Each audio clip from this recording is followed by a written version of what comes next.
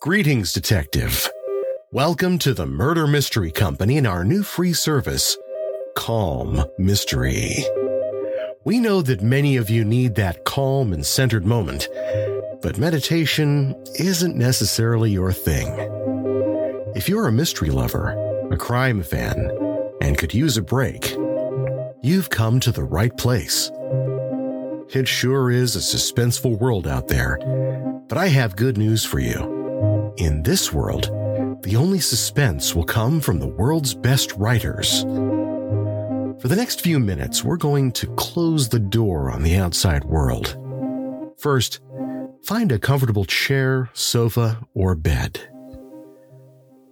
Take a moment to just relax into that spot. Let your body sink in, slowly releasing the day's tension. Just relax. You've earned this time. You need this time for you. Your body will thank you. Now let's take a moment to clear your mind. I want you to focus on two things: my voice and your breathing. Take a deep breath in through your nose. Let it out slowly through your mouth. Now the same thing, but let's breathe on my count. 3 counts in and 4 counts out. Breathe in. 1, 2, 3. Now out. 1, 2, 3, 4. As we do this, you're going to slowly relax more and be perfectly ready for tonight's dastardly tale. Now again, breathe in. 1, 2, 3. Now out. 1, 2, 3, 4. One more time, breathing out the last bit of stress. Breathe in. 1, 2, 3. Now out. 1, 2, 3, 4. Excellent. Tonight's tale of mystery, intrigue, and murder is truly spine-tingling. When the 5th day of the Thinking Machine's imprisonment rolled around, the warden was wearing a hunted look. He was anxious for the end of the thing. He could not help but feel that his distinguished prisoner had been amusing himself. And if this were so, the Thinking Machine had lost none of his sense of humor. For on this 5th day, he flung down another linen note to the outside guard, bearing the words, "Only 2 days more." Also, he flung down $50. Now the warden knew, that the man in cell 13 didn't have any $50. He couldn't have any $50. No more than he could have pen and ink and linen. And yet he did have them. It was a condition, not a theory. That is one reason why the warden was wearing a hunted look. That ghastly, uncanny thing, too, about acid and number 8 hat clung to him tenaciously. They didn't mean anything, of course. Merely the ravings of an insane murderer who had been driven by fear to confess his crime. Still, there were so many things that didn't mean anything happening in the prison now since the Thinking Machine was there. On the 6th day, the warden received a postal stating that Dr. Ransom and Mr. Fielding would be at Chisholm Prison on the following evening, Thursday. And in the event Professor Van Dusen had not yet escaped, and they presumed he had not because they had not heard from him, they would meet him there. in the event he had not yet escaped. The warden smiled grimly. Escaped? The thinking machine enlivened this day for the warden with 3 notes. They were on the usual linen, and bore generally on the appointment at 8:30 Thursday night, which appointment the scientist had made at the time of his imprisonment. On the afternoon of the 7th day, the warden passed cell 13 and glanced in. The thinking machine was lying on the iron bed, apparently sleeping lightly. The cell appeared precisely as it always did from a casual glance. The warden would swear that no man was going to leave it between that hour. It was then 4 o'clock, and 8:30 that evening. On his way back past the cell, the warden heard the steady breathing again, and coming close to the door, looked in. He wouldn't have done so if the thinking machine had been looking, but now, well, it was different. A ray of light came through the high window and fell on the face of the sleeping man. It occurred to the warden for the first time that his prisoner appeared haggard and weary. Just then the thinking machine stirred slightly, and the warden hurried on up the corridor guiltily. That evening, after 6 o'clock, he saw the jailer. "Everything all right in cell 13?" he asked. "Yes, sir," replied the jailer. "He didn't eat much, though." It was with a feeling of having done his duty that the warden received Dr. Ransom and Mr. Fielding shortly after 7 o'clock. He intended to show them the linen notes and lay before them the full story of his woes, which was a long one. But before this came to pass, the guard from the riverside of the prison yard entered the office. "The arc light in my side of the yard won't light," he informed the warden. "Confound it, that man's a hoodoo!" thundered the official. "Everything has happened since he's been here." The guard went back to his post in the darkness, and the warden phoned to the electric light company. "This is Chisholm Prison," he said through the phone. "Send 3 or 4 men down here, quick, to fix an arc light." The reply was evidently satisfactory, for the warden hung up the receiver and passed out into the yard, while Dr. Ransom and Mr. Fielding sat waiting. The guard at the outer gate came in with a special delivery letter. Dr. Ransom happened to notice the address, and when the guard went out, looked at the letter more closely. "By George!" he exclaimed. "What is it?" asked Mr. Fielding. Silently, the doctor offered the letter.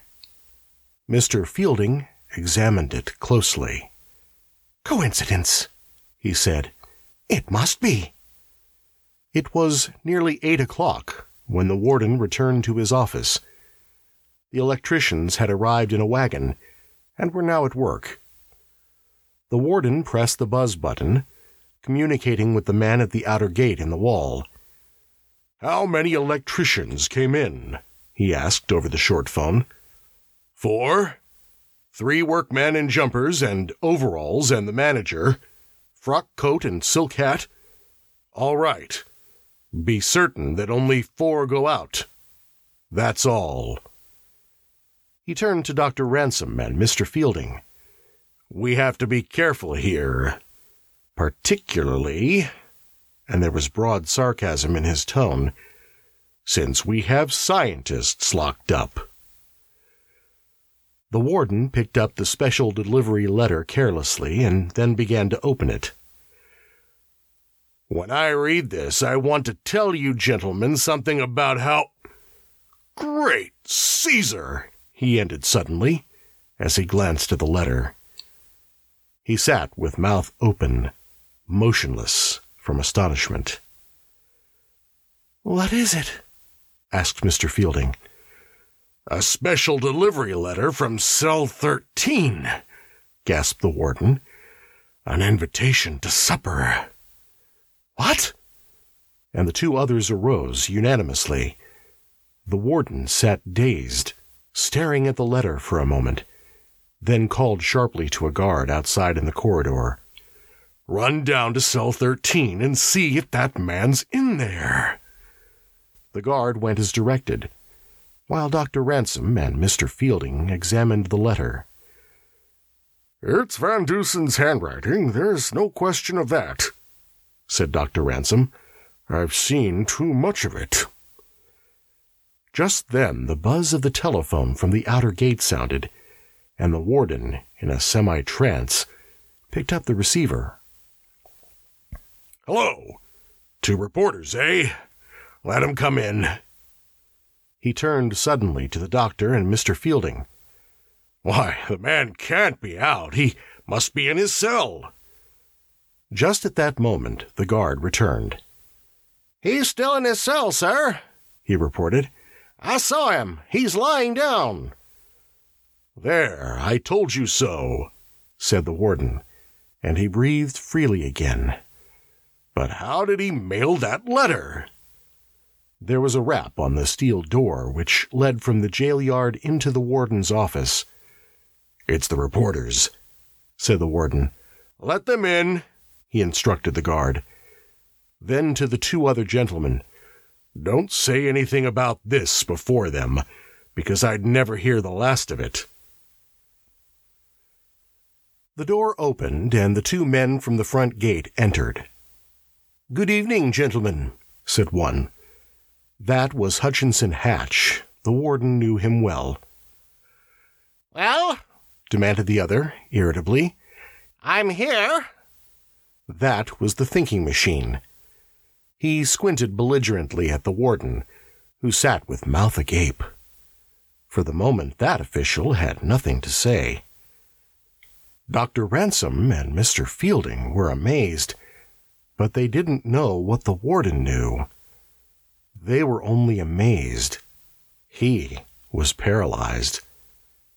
Hutchinson Hatch, the reporter, took in the scene with greedy eyes. How did you do it?" gasped the warden finally. "Come back to the cell," said the thinking machine, in the irritated voice which his scientific associates knew so well. The warden, still in a condition bordering on trance, led the way. "Flash your light in there," directed the thinking machine. The warden did so. There was nothing unusual in the appearance of the cell, and there on the bed lay the figure of the thinking machine. Certainly, there was the yellow hair. Again, the warden looked at the man beside him and wondered at the strangeness of his own dreams. With trembling hands, he unlocked the cell door, and the thinking machine passed inside. "See here," he said. He kicked at the steel bars in the bottom of the cell door, and 3 of them were pushed out of place. A 4th broke off and rolled away in the corridor. "And here, too," directed the erstwhile prisoner, as he stood on the bed to reach the small window. He swept his hand across the opening, and every bar came out. "What's this in the bed?" demanded the warden, who was slowly recovering. "A wig," was the reply. "Turn down the cover." The warden did so. Beneath it lay a large coil of strong rope, 30 feet or more, a dagger, 3 files, 10 feet of electric wire, a thin, powerful pair of steel pliers, a small tack hammer with its handle, and a Derringer pistol. "How did you do it?" demanded the warden. "You gentlemen have an engagement to supper with me at 9:30, said the thinking machine. "Come on, or we shall be late." "But how did you do it?" insisted the warden. "Don't you ever think you can hold any man who can use his brain," said the thinking machine. "Come on, we shall be late." That's the end of Chapter 5 of The Problem of Cell 13 by Jacques Futrelle. While this is a longer story than our usual fare, we believe Futrelle displays a particular vision for striking characters in tense situations, so we hope you'll stay with us all the way to the end of this classic escape story. How did the thinking machine escape from Cell 13? Find out next time on our 6th and final installment, here on Calm Mystery, by the Murder Mystery Company and American Immersion Theater. Thank you for listening to Calm Mystery, a Murder Mystery Company production. To solve your own case with us, visit murdermysteryzoomparty.com, all one word, and use code CALM, C-A-L-M, for $20 off your own murder mystery party. We have dozens of entertaining detectives. You can even ask for me, Perry, by name. If no one else can help, and if they can find me, maybe I can help you become Detective of the Night. That's murdermysteryzoomparty.com, all one word, code CALM.